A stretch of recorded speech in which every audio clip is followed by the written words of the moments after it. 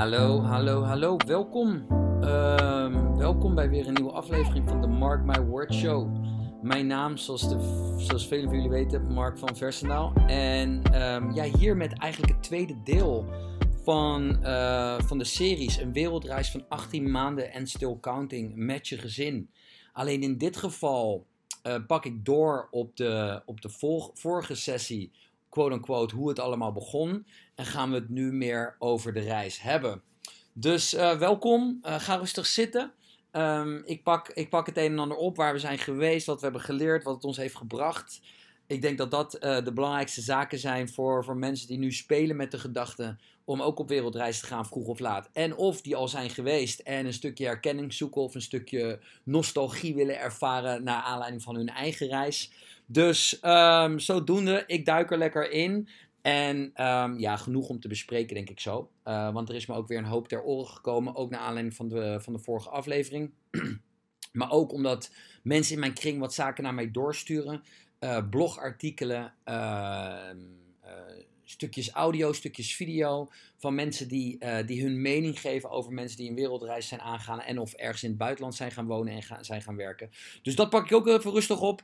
Met andere woorden, welkom en let's go. Ja toch? Wat ik eerst wel even wil oppakken, want ik zei al, ik heb een hoop leuke reacties gekregen naar aanleiding van de vorige podcast. Een aantal van die reacties, bij een aantal van die reacties werd duidelijk dat het voor sommigen nog niet helemaal duidelijk was wat voor ons nou exact de reden was. En of het moment dat wij, Sarah en ik, hebben besloten om op wereldreis te gaan. Ik heb de vorige keer gesproken over het hebben van, of het creëren van een live vision, van een echte visie. Een vision board, om het echt letterlijk te maken, zodat je het echt voor je hebt. Maar ook door erover te schrijven en in je hoofd eigenlijk een soort van ideaalbeeld te creëren van hoe jij eigenlijk jouw leven zou willen leiden in this moment in time, compare with the future. En dat alles bij elkaar is natuurlijk een heel proces geweest. En sommigen van jullie hebben mij gevraagd van, joh, wat is nou precies de reden geweest? Of wat was het moment dat jullie zeiden, oké, let's go, nou gaan we. Nou, weet je, het korte antwoord is niet. Er was niet één moment. Het was daadwerkelijk een proces. Een proces van het vernemen, verhalen horen van anderen, geïnspireerd worden, zelf achter het stuur gaan zitten, geloven dat leven voor jou ook realistisch, CQ haalbaar is, nadenken over de eventuele quote-unquote nadelige gevolgen van zo'n soort leven. Wat vind je er niet leuk aan? En zodoende inderdaad die visie creëren, duidelijk hebben voor hoe jij je leven wilt creëren. En vanuit daar ook acties gaan ondernemen. En die acties zitten in dagelijkse practices, zoals een stukje meditatie, een stukje nadenken erover, een stukje schrijven erover. Maar er zitten natuurlijk ook meer praktische zaken aan. Dus dat je dingen echt moet gaan organiseren. Dus dat je wil gaan weten hoe je aan je geld komt op voorhand. Hoe kom je aan je budget? En hoe kom je aan je geld tijdens of eventueel na? Want je wil natuurlijk voorkomen dat je in een soort van doemscenario terechtkomt. Nadat je dus alles quote-unquote achter hebt gelaten in je huidige leven, in je huidige bestaan. En dat je vervolgens, nogmaals quote-unquote, terugkomt of terug moet naar je oude leven. En vanuit daar weer op nul moet beginnen. Dat zijn allerlei angsten die natuurlijk door hoofden heen gaan voordat je een significante beslissing neemt om je leven compleet anders in te gaan vullen. Maar wat ik wel wil zeggen erover is dat er wel degelijk een moment was, op het moment dat het zelfvertrouwen toenam, dat zoiets realistisch was voor ons. Dat er een moment ook ging komen dat we er daadwerkelijk over gingen praten. Van, hé, wacht even, we hebben er nu een beetje over gesproken. We hebben erover nagedacht. We mediteren, we visualiseren, we werken ervoor. Nou, noem alles maar op. Al die dingen die je soort van in gang hebt gezet op het mentale, het emotionele, het spirituele wellicht, afhankelijk van waar je in gelooft. Die zaken die je dan in gang hebt gezet, die lopen dan. En op een gegeven moment komt er meer een concreet moment dat je een beslissing moet gaan nemen. Hé, we gaan er vol voor, we gaan er niet voor. En dat moment kan je eigenlijk meer naar voren trekken op het moment dat je met elkaar bespreekt van hoe leven we nu en wat willen we in ieder geval niet. Dat maakt het ook een stuk eenvoudiger. Wat willen we in ieder geval niet? En wij kwamen vrij snel tot de conclusie dat dat leven wat we toen hadden, dat konden we altijd weer terugkrijgen voor ons gevoel. Weet je, die basic dingen die we hadden, een huis, vrienden en familie, een gezinnetje, al die dingen die heb je eigenlijk al en die raak je ook niet zomaar kwijt. En wat we in ieder geval niet wilden, was dat repeterende scheisse verhaal. Van elke week min of meer hetzelfde. Maandag opstaan, werken, kinderen naar de opvang, kinderen naar school, ophalen, koken, eten, op tijd naar bed. Weet je wel? Om vervolgens die dag daarna weer te kunnen presteren, om weer geld te verdienen. En zo gaat dat van maandag, dinsdag, woensdag, donderdag, vrijdag door. Op vrijdag heb je het naar je zin. Zaterdag heb je het een beetje naar je zin. En zondag denk je alweer van, oh, we moeten weer aan de bak. We moeten weer concentreren. En op zich is er niks mis met dat leven in general. Alleen wij hadden zoiets van, there's more. Dus toen wij tot de conclusie kwamen van, joh, als wij in ieder geval nu zeker weten dat wat we nu hebben, dat is wat we niet willen voor de relatief korte termijn, short to medium term, ja, dan is eigenlijk de beslissing daar al genomen.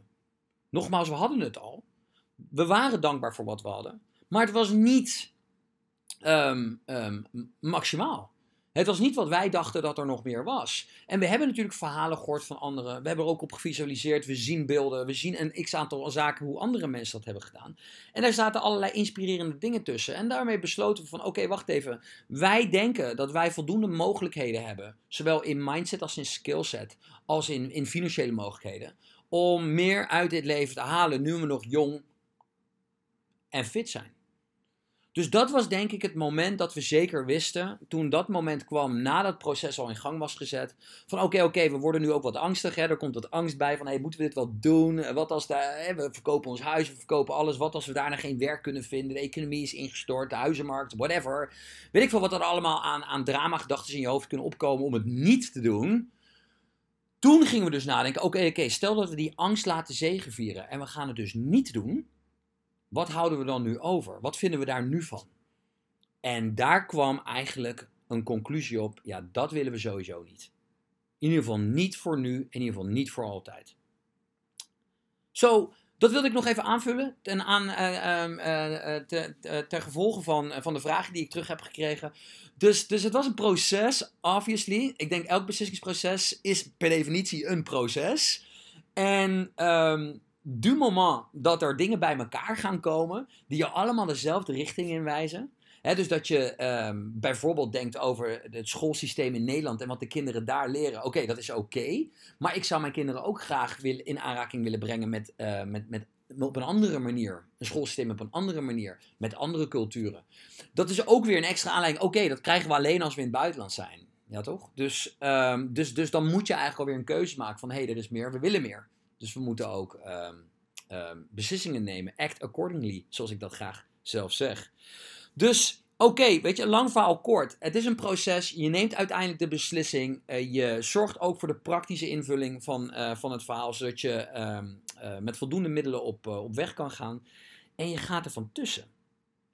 En voordat ik ga praten over de landen en wat we daarin hebben meegemaakt en hebben geleerd. Want dat waren gewoon sicke stories. Komt ook wel omdat we overal ja op hebben gezegd. En echt alles gedaan hebben wat je maar kon bedenken in al die landen. Dus daar kom ik zo meteen met heel veel plezier op terug.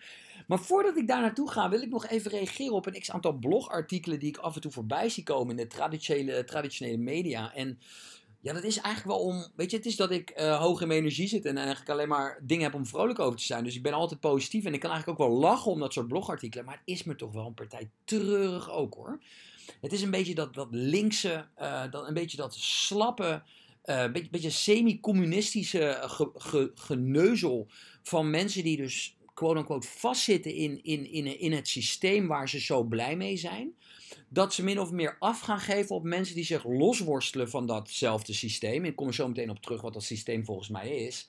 Zich losworstelen van het systeem. En dan willen gaan aangeven dat mensen die de wereld rondreizen of in een ander land gaan werken en wonen op hun inkomsten of op hun investeringen die zaken uitbetalen. Waardoor ze dus niet meer belasting hoeven te betalen in Nederland of nagenoeg niet meer. Of niet meer in het economische kapitalistische model van Nederland of Europa hoeven te werken. Omdat ze een oplossing hebben gevonden om zelf gelukkiger te zijn en op een andere manier dat te financieren.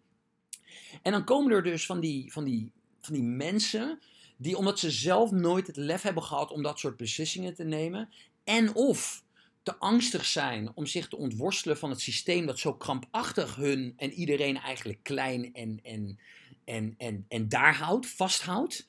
Het is niet voor niets dat de term red race daaruit voort is gekomen. Er wordt afgegeven op mensen die voor zichzelf kiezen, die zich ontworstelen van het kapitalistische financiële systeem, omdat ze hebben geprofiteerd en een manier hebben gevonden om voldoende wealth te creëren, zodat ze hun eigen leven konden gaan leiden, elders. En vervolgens wordt er vanuit Nederland, door bepaalde meningen, wordt er dan gezegd, hey, je hebt geprofiteerd van dit systeem. Dus het kan niet zomaar dat jij ergens anders in een ander land nu gaat genieten van al die rijkdom die jij hebt opgedaan in het systeem dat wij noemen Nederland. En weet je, je moet het allemaal lekker laten gaan. Maar je moet je in ieder geval nooit laten vertellen wat jij wel en wat jij niet mag doen. Want dit kapitalistische economische systeem, gebaseerd op de Keynesian economics, dat heeft inderdaad gezorgd voor een behoorlijke groei in welvaart en een hogere levensstandaard. Maar waar het ook voor heeft gezorgd is dat we allemaal min of meer verslaafd zijn geraakt aan constant meer. Altijd maar meer, altijd maar groeien. En dat komt omdat het volledige economische systeem gebaseerd is op schuld. Dus het blijft alleen in leven. Dit hele economische systeem waar wij nu allemaal onderdeel van zijn, blijft alleen bestaan als zij, en daarmee bedoel ik de elite en de governments, de big techs die op dit moment de invloed hebben op de wereld, als zij ons verslaafd houden aan consumptie. En of dat eten is, of dat tv kijken is, of dat radio luisteren is, of dat pillen slikken is van de farmaceutische industrie, of dat gewoon geld uitgeven is in pretparken. Het maakt niet uit. Huizen kopen. Overal waar jij geld aan uitgeeft is consumeren. En hoe meer jij consumeert in het nu, hoe groter de kans dat zij hun economische model kunnen laten voortduren. Dus iedereen die daar uitstapt, iedereen die zegt van, hey, weet je, dit is leuk geweest, maar ik doe niet meer mee, want ik moet constant blijven werken, want ze stimuleren je eigenlijk door inflatie. Doordat inflatie aan de gang is en geld steeds minder waard wordt. Dus als jij vandaag spaart en je zet het op je rekening, is het over een jaar minder waard, over 2 jaar nog minder, over 5 jaar nog minder, over 10 jaar is bijna niks meer waard. Daarmee stimuleren ze de hele bevolking om nu hun geld uit te geven.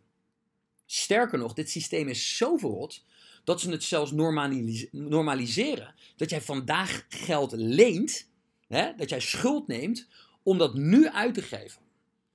Dus in plaats van dat ze mensen stimuleren om te sparen, want ze stimuleren mensen om het nu uit te geven, want als je spaart raak je een x-percentage van je vermogen kwijt, normaliseren ze het ook nog eens dat je constant maar blijft lenen om een auto te kopen, een huis te kopen, een bedrijf te starten, schuld te creëren.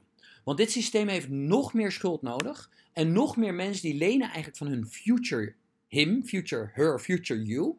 Begrijp je heel goed dat als jij vandaag een lening afsluit, dan moet jij daar later voor werken en terugbetalen. Dus jij steelt eigenlijk tijd van de future you. Dat is het als jij een lening opneemt. Dus als jij zegt van, hey, we gaan een huis kopen van 4, 5 ton, 6 ton, 7 ton, I don't care. Dan leen je dat geld nu, of je geeft het nu uit, maar je moet er de komende 20, 30 jaar voor gaan werken. Dus je steelt in feite van je future you.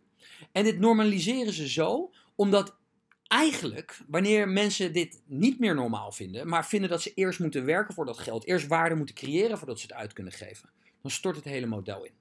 Want er is te veel schuld ten opzichte van wat er verdiend wordt. En dit is heel belangrijk dat je dit realiseert, omdat een onderdeel van op reis gaan en opt-outen, dus uit dat systeem gaan, is eigenlijk de vinger laten zien, de middelvinger laten zien, van ja, ik doe niet meer mee, weet je. Het is een red race en dat is prima. En ik vind als iedereen zich bewust is van die red race of geniet van die red race, door elk weekend hetzelfde werk te doen en vervolgens dat uit te geven aan dingen die je eigenlijk niet nodig hebt. Prima, weet je, als dat je leven is, fine, go for it, weet je wel. Be happy, be grateful. Maar het laatste wat jij dan mag doen, en als jij dat bent, spreek ik naar jou toe, en anders in dit geval richting die bloggers en die achterlijke artikelen die ik gezien heb, is op andere mensen afgeven die het systeem doorhebben en dus daarvan profiteren om er vervolgens uit te kunnen stappen. Want als dit systeem, weet je, constant maar ons blijft manipuleren via media, dat is dus radio, tv, tijdschriften, internet, whatever. De traditionele media probeert jou constant te manipuleren om jou te laten geloven dat al die dingen waar jij zogenaamd gelukkig van wordt, huisje, boompje, beestje, dat hele onzinverhaal, wat zogenaamd iedereen moet volgen om erin te blijven, is om jou daaraan verslaafd te raken, zodat jij blijft denken, ik heb dat nodig. Constant meer. En omdat ik constant meer nodig heb, ga ik harder werken. Betekent betere economische output als persoon. Dus dat is belangrijk voor het systeem. Of ik ga nog meer lenen. Wat ook beter is voor het systeem. Want hoe meer wij lenen, hoe meer zij weten dat wij in de future moeten werken om dat terug te betalen. En daardoor hebben zij het model dat in leven blijft. Dus hoe meer mensen, ik haal het nog 1 keer, blijven geloven in dat economische model van de westerse wereld, de United States, de Europa, noem alles maar op. Hoe meer mensen geloven van, ja, hier word ik inderdaad gelukkig van werken, grotere auto, groter huis, nog meer spenden, nog meer wijn, nog meer uiteten, nog meer alles. Anders, weet je, als dat afneemt, word ik minder gelukkig. Zij proberen op dat knopje te blijven drukken, alsof jij een ratje bent. En dan word je beloond met die spullen die je zogenaamd zou moeten willen. En nogmaals, ik heb alle respect voor iedereen die alles doet om, weet je, zo'n soort leven te creëren. Want dat is de manier waarop je gewired bent. Dat is de manier waarop je geprimed bent. Dit heb je meegekregen van je ouders, meegekregen op school, meegekregen van de economie, meegekregen van de media. Dus het is helemaal heel normaal dat jij nu voelt van, ja, ik ben zo'n persoon. Want zo zijn we eigenlijk allemaal stiekem een beetje. Want we zijn allemaal op die manier opgevoed. Dus het is een onderdeel van onze identiteit geworden. Maar make no mistake, dat is geen waarheid. Het is ons met een paplepel ingegoten. En daarom voelt het als waar. Maar het is niet per se waarheid. En als dan andere mensen, weet je wel, met podia en met volgers gaan lopen roepen, ja, je moet meer dankbaar zijn voor het systeem en door de westerse economie kan jij nu die wereldreis maken, hè, en andere mensen niet. Ja, mooi verhaal. Nou gaan we het ook nog eens omdraaien. Dus je probeert me in eerste instantie verslaafd te krijgen aan een systeem wat helemaal niet per se mijn leven hoeft te zijn. Vervolgens heb ik dat spel door, kan ik me ervan ontworstelen, kies ik mijn eigen pad. En vervolgens krijg je kritiek. Moet niet gekker worden. Oké, dat wilde ik even gezegd hebben, want ik heb ook een podium. Ik heb ook volgers, ik heb ook luisteraars. En laat het even op je inwerken. Weet je, denk na over wat ik gezegd heb en doe ermee wat je wil. Maar laat je in ieder geval niet door een ander vertellen wat wel en wat niet normaal is. En waar jij wel en niet dankbaar voor moet zijn.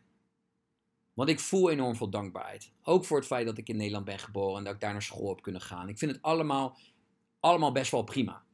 Maar hoe meer en meer ik leer over het huidige economisch systeem, hoe meer en meer mijn ogen opengaan. Dat het heel oneerlijk georganiseerd is. En dat wij slaaf worden gemaakt van dat systeem. En op het moment dat je de wereld gaat reizen, en dan kom ik nu bij het verhaal uit waar we het over gaan hebben. Op het moment dat jij dan dus in andere landen bent, waar jij ziet, in Zuid-Amerika, in Midden-Amerika, maar ook in Noord-Amerika. Als je daar ziet dat al die nationale valuta's min of meer naar de kloten zijn gegaan. Wegens allerlei problemen die andere landen bij hun gecreëerd hebben. De rijkere landen. Of het nou oorlogen zijn geweest, bezettingen zijn geweest, kolonies zijn geweest. Om ze volledig uit te buiten op hun grondstoffen en whatever.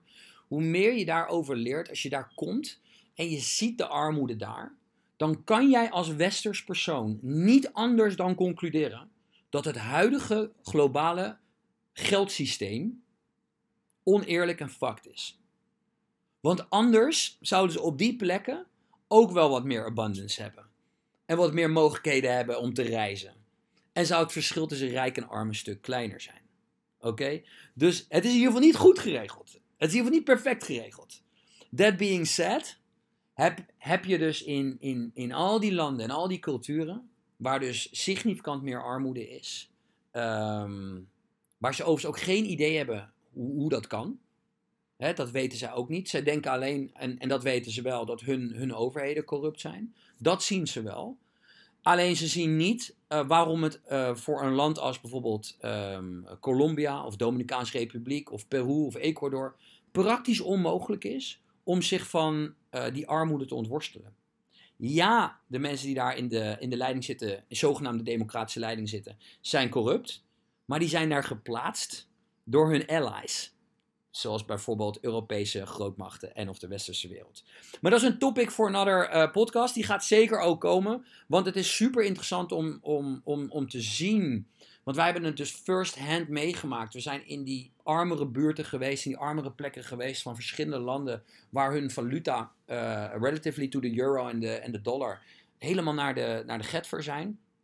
En als je dat niet snapt, als je daar nooit over nadenkt en je denkt, het is gewoon een wisselkoers en dat komt gewoon door slecht economisch beleid in het land, daardoor een corrupte leider. Als je dat narrative gewoon gelooft, dan denk je, dan moeten ze hun shit daarbinnen maar oplossen. Maar dat is niet het verhaal, weet je? Dat is gewoon niet het verhaal. Dus, that being said, laat dat ook even op je inwerken en zorg dat je kritische vragen stelt als je dit soort stukken leest of je hoort dit soort stukken. Want anders blijf je toch wel een beetje gevangen in dat verhaal wat je vroeger verteld is over Europa, democratie goed en al het andere slecht. Weet je wel. Want dat is gewoon niet zo. Er is gewoon meer en er is zoveel om te ontdekken. En dat is denk ik ook tof als je naar de landen gaat kijken waar wij zijn geweest. En dan kijk je bijvoorbeeld naar Mexico, Costa Rica, Aruba, Curaçao, Colombia, Peru, Ecuador, de Galapagos, Verenigde Staten, Dominicaanse Republiek, nog een keer Mexico. En daarna zijn we dan wat langere tijd in Dominicaanse Republiek op dit moment. Om ook weer wat te produceren, hè? Om ook weer te werken en om ook weer wat purpose te voelen en wat meer in de beweging te gaan. Maar als ik dan een land zou moeten uitkiezen, of als ik, laat ik eens een land eruit kiezen, want ik wilde eigenlijk met jullie gaan praten over wat doet het met jou en jouw familie als je met elkaar weg bent zo lang? En wat zijn eventuele challenges die je dan tegenkomt, weet je? Die je van tevoren niet kan voorspellen, maar die wel degelijk onherroepelijk gaan gebeuren. Laat ik dan de landen eruit pakken van Zuid-Amerika. Colombia, Peru en Ecuador, CQ de Galapagos. Want wat we daar hebben gedaan, want het was natuurlijk in het midden van de COVID-crisis. Dus er was van alles te doen. Er waren de problemen met inflatie in Colombia, waardoor er in Bogota, toen we daar aankwamen, keiharde demonstraties waren. Waarbij taxichauffeurs ons waarschuwden om van de weg af te gaan na 2 uur, 3 uur. Om niet meer daar in de stad rond te gaan lopen, omdat de demonstraties uit de hand gingen gaan lopen. Die waren ook aangekondigd met politie en al. En dat dan tot clashes zou zijn. Ja, dan wil je natuurlijk niet met je 2 jonge kindjes van 1,5, 2 en 4,5, whatever. Wil je daar op straat rond gaan lopen en eens even kijken hoe cool dat allemaal is.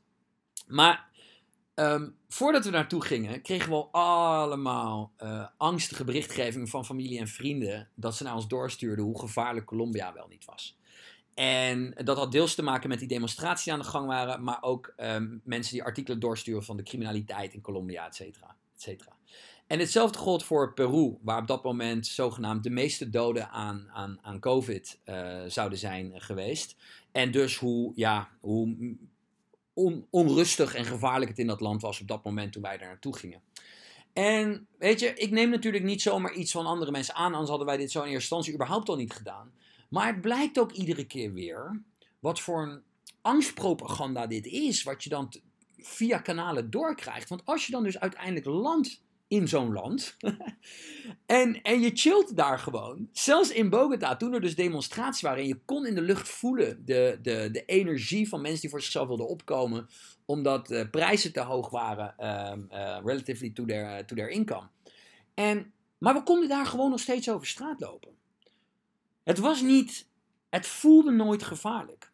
Sterker nog, wij zijn zelfs in die periode met een local, zijn we naar de Krottenwijken gegaan, hoog in de bergen van Bogota. Waar helemaal niets is.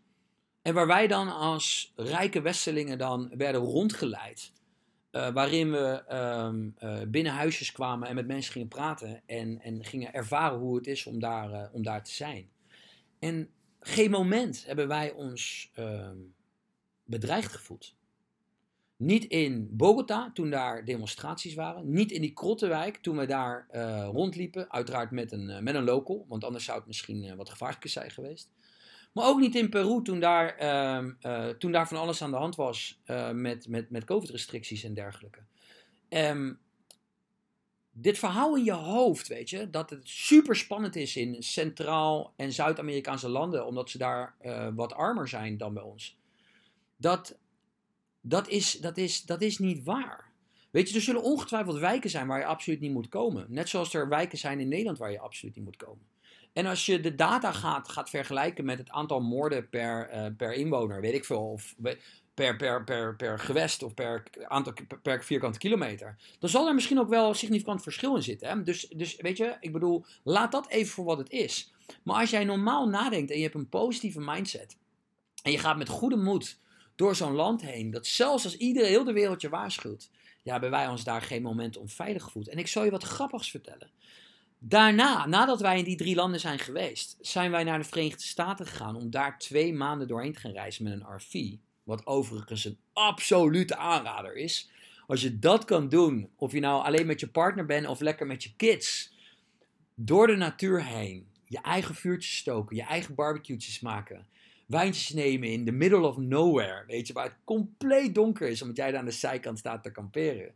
Nou, weet je, dat is echt geniaal. Maar, ander verhaal.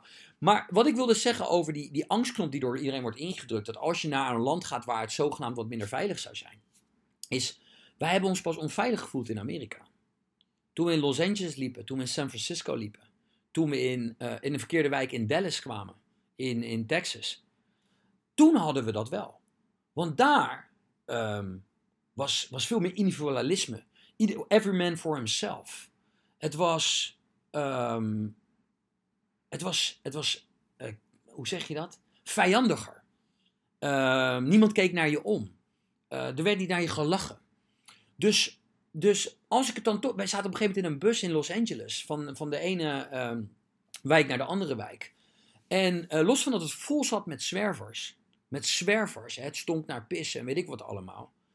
Was er ook een grimmige sfeer. En niet van de zwervers, maar van andere mensen. Zelfs de buschauffeur, dat was volgens mij een Chinees, die was ook heel grimmig. En ik weet nog dat ik een discussie met hem kreeg, omdat ik volgens hem te dicht bij zijn kant kwam staan. Vanwege COVID begon hij te schelden, dat ik naar achter moest, dat ik idioot was en dat ik gevaarlijk was voor de mensheid en weet ik wat allemaal. En terwijl ik gewoon helemaal niet eens bij hem in de buurt stond. Hè? Dus ik stond letterlijk een halve meter bij hem achter in plaats van een meter of weet ik veel wat. En hij begon helemaal uit je kanarie te gaan. Echt een droeftoeter. Maar, dus het heeft alles met cultuur te maken. En als je dan kijkt naar de cultuur in Ecuador, Peru en Colombia. Wij zijn daar zo hartelijk ontvangen. In elke stad zijn wij hartelijk ontvangen. Overal, bijna overal werd er naar ons gelachen. Werden we geholpen, werden we overal naartoe gebracht, werd er advies gegeven. Weet je wel, genuine happiness. En zij hadden zoveel minder. Zij hebben zoveel minder. Zoveel meer dankbaar.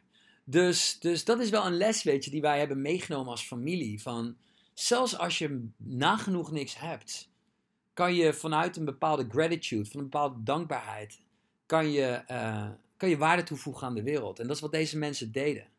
Ik denk dat ik als mens significant ben veranderd, ben gegroeid. Minder waarde hechten aan spullen. Nieuwe schoenen, nieuwe broek, nieuwe kleren, blouseje. Of het beste eten, de beste kwaliteiten. Van alles erop en eraan. Omdat geluk zit niet daarin. En dat bewijzen zij dag in dag uit.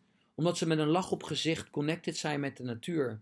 Jou daar rondbrengen, afzetten voor een trail. En je lach 10 uur later weer ophalen. En vragen hoe het is geweest, weet je wel. En als ik dan kijk naar precies die type landen, weet je, want ze zijn natuurlijk niet hetzelfde. Hè? Peru is een stuk introverter, for example, dan Ecuador.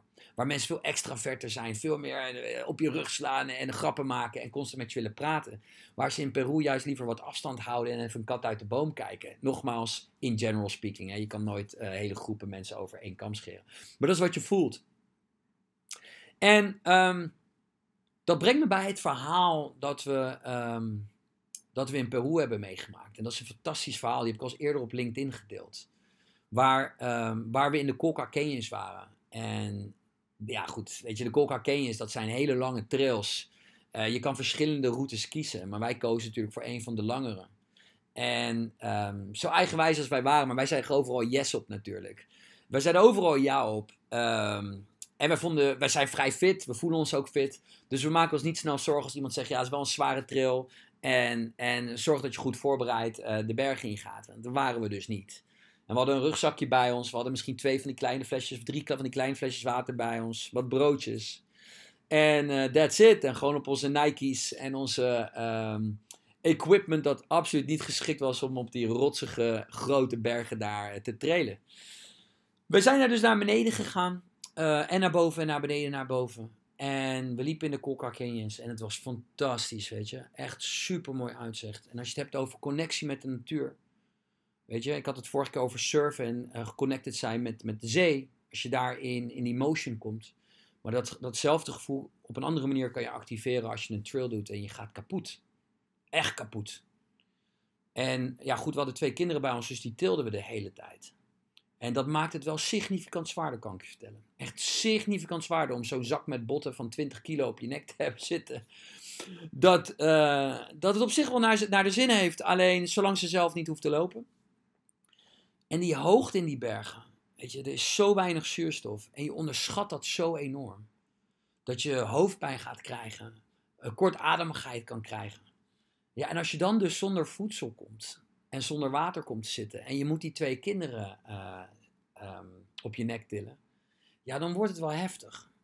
En dan kom je echt wel jezelf tegen. En elkaar tegen ook. Van hé, hoe zijn wij in een echt lastige situatie? Laten we elkaar dan vallen? Of schouders eronder en door? Weet je? Gaan we op elkaar lopen katten? Wat we normaal misschien wel zouden kunnen doen bij een simpel probleem.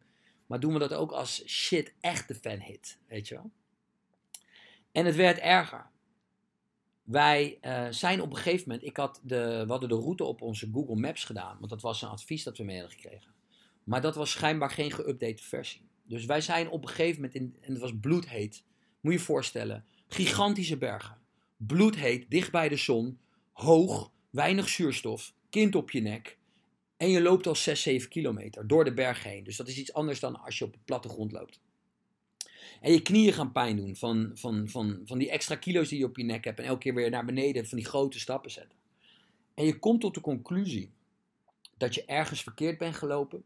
En dat je weet dat je ongeveer 1 of 2 uur terug moet lopen. Maar dat niet eens je grootste uitdaging is.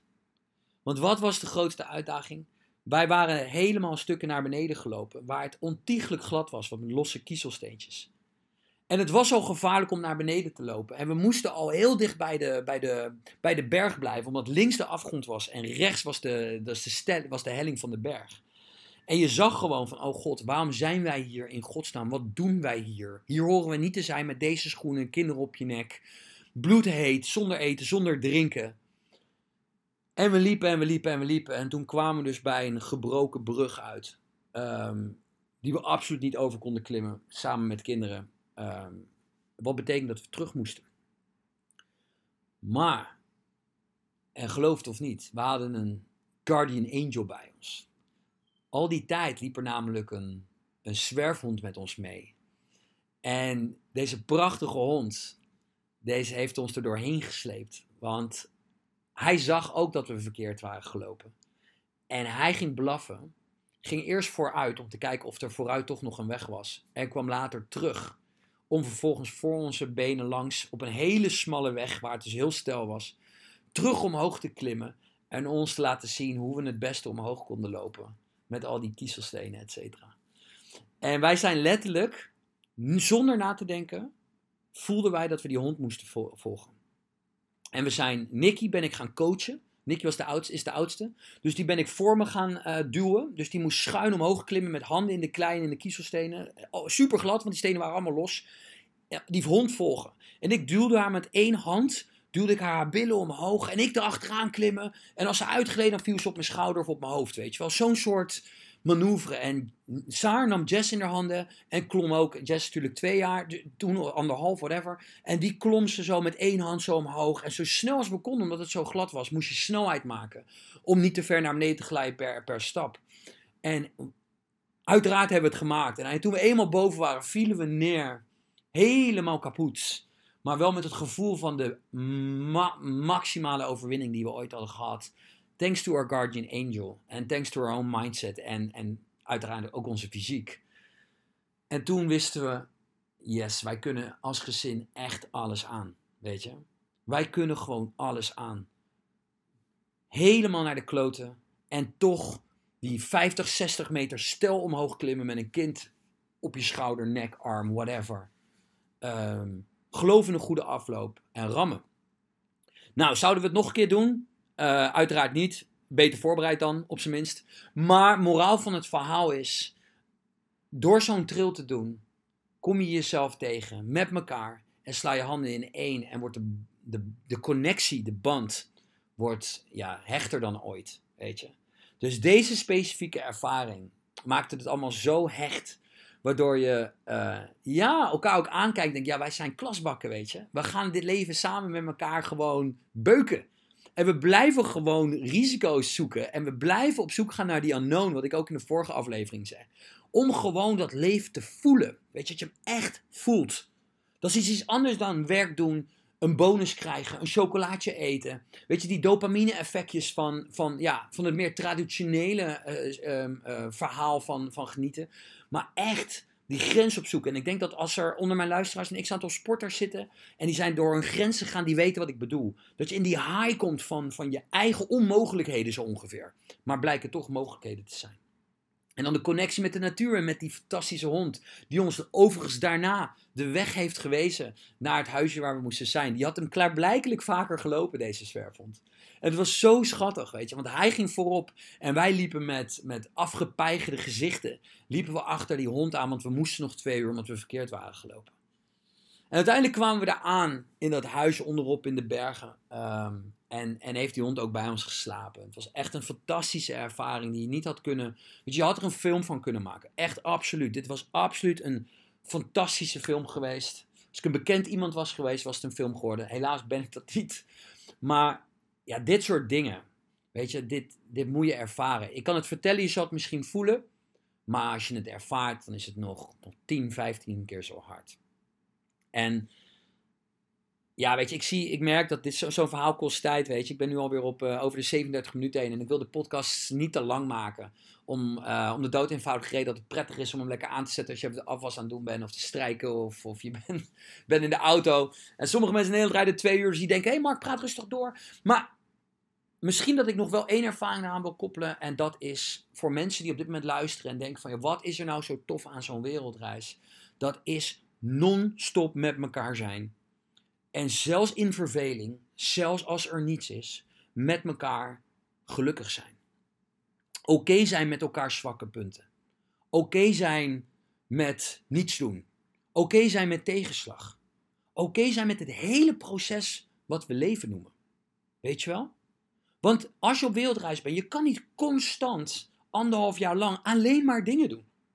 Alleen maar de hort op. En geloof me, wij hebben superveel gedaan. Kijk maar naar onze Instagram-account. Our Instagram-account, Our Dance Around the World. Hashtag Our Dance Around the World. Je kan het opzoeken. Je kan ook via mijn naam komen, waarschijnlijk Mark van Versendaal. En ik heb ook een eigen Instagram-account.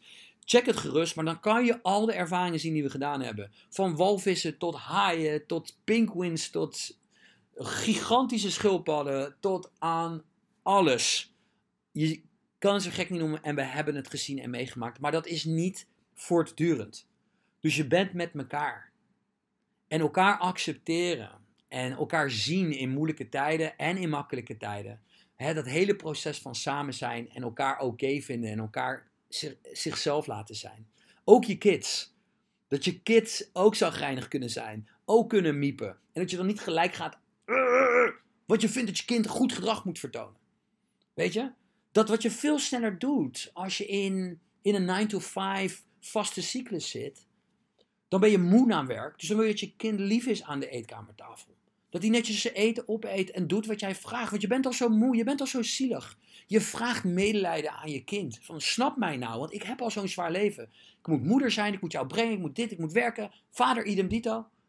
Dus dan verwacht je dat je kinderen meewerken. Maar dat is niet hoe het werkt. En dat is ook op een wereldreis niet hoe het werkt. Ze hebben niet altijd zin in die dingen die jij leuk vindt. Integendeel, zij vinden andere dingen leuk en hebben andere behoeftes. Iedereen heeft andere behoeftes. En om dat meer dan een jaar, of al ga je 8 maanden, 6 maanden, met elkaar op te pakken. Gold, goud, ik moet zeggen bitcoin. Omdat bitcoin het echte goud is. waar we met z'n allen naartoe gaan. Maar dat is voor een ander verhaal. Maar het is goud, Bitcoin. Dat voelt zo goed om dat met elkaar mee te maken. En ik denk dat daar de hidden gem zit. Met elkaar uitdagingen aangaan. Echt survival, weet je wel. Dingen doen. Erop uitgaan. Dingen die moeilijk worden. Want als je met die trails bezig bent, als je op een boot zit en je kind wordt ziek, als je in een auto zit en je kind heeft geen zin meer om te rijden, als je in een bus zit en je bagage wordt gestolen, allemaal dingen die ons zijn overkomen. Of de weg kwijt bent bij een trail en er is niemand anders. Helemaal niemand. Je komt niemand tegen. En dan moet je het met elkaar oplossen. En wat doe je dan? Ga je dan zeiken of ga je dan beuken? Rammen. En lol trappen. En het positieve ervan inzien. En dat geeft denk ik een enorme boost aan je mindset en je psychische mentale toestand. Van dat jij in staat bent om het leven te omarmen zoals het komt, maar ook om te kunnen gaan met eventuele challenges. En ik denk dat dat de moraal van het verhaal is van de reis zelf. Weet je, ik kan duizenden voorbeelden geven over wat we allemaal tijdens de reis hebben gedaan. Maar ik denk dat er voldoende podcasts zijn. En er zijn ook voldoende Instagram-accounts. Bijvoorbeeld een Instagram van When You Finally Get There van Anna. Is een vriendin van ons. Zij reist constant de wereld rond met haar vriend. En zij maakt echt fantastische verslagen van alle plekken, stadjes, steden, landen waar ze zijn geweest. Weet je, vele malen hogere kwaliteit reiscontent dan dat ik geef via deze podcast. Dit van mij is meer de psychische mentale journey. En de challenges en de dingen die je aan tegenkomt. Verpakt in een soort van reisverhaal. Oké? Dus ik wil het eigenlijk hierbij gaan houden. Voordat we te ver uit de bocht schieten qua tijd.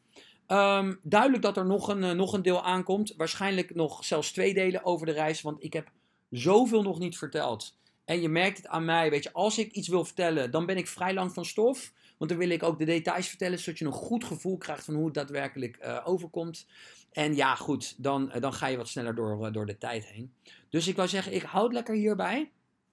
Dankjewel voor het luisteren. Absoluut dankjewel voor het luisteren. Wat ik zei, als je heel erg geïnteresseerd bent in reizen aan zich, wereldreizen aan zich, volg de Instagram-account van Anna. When You Finally Get There.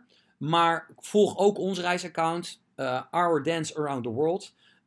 Wij doen het weer op onze manier. Maar daarin kan je zien wat we allemaal in deze landen die ik opgenoemd heb, wat we daar allemaal gedaan hebben en wat we tegen het lijf zijn gelopen. En ik heb ook allemaal stories gemaakt van dit soort ervaringen. En we typen daar ook echt onze gedachten en zelfreflectie in. Dus als je bezig bent van, wij willen uiteindelijk ook zo'n soort leven, of ik wil ook dat een bepaalde periode gaan doen, check dat eventjes, want daar zit heel veel waarde in. Ik hoop dat je met deze podcast ook heel veel waarde hebt gegeven. En dan horen we elkaar weer bij de volgende podcast. En we gaan nog alle kanten op. En ik ga ook zeker nog doorpakken over de lessen die ik heb geleerd in het financiële systeem. En hoe ik denk dat wij met elkaar significant beter kunnen gaan doen in de toekomst. En waarom ik daar ook een stukje purpose in heb gevonden. Maar dat komt allemaal later in the end of this journey. Spreek jullie snel. Dankjewel voor het luisteren.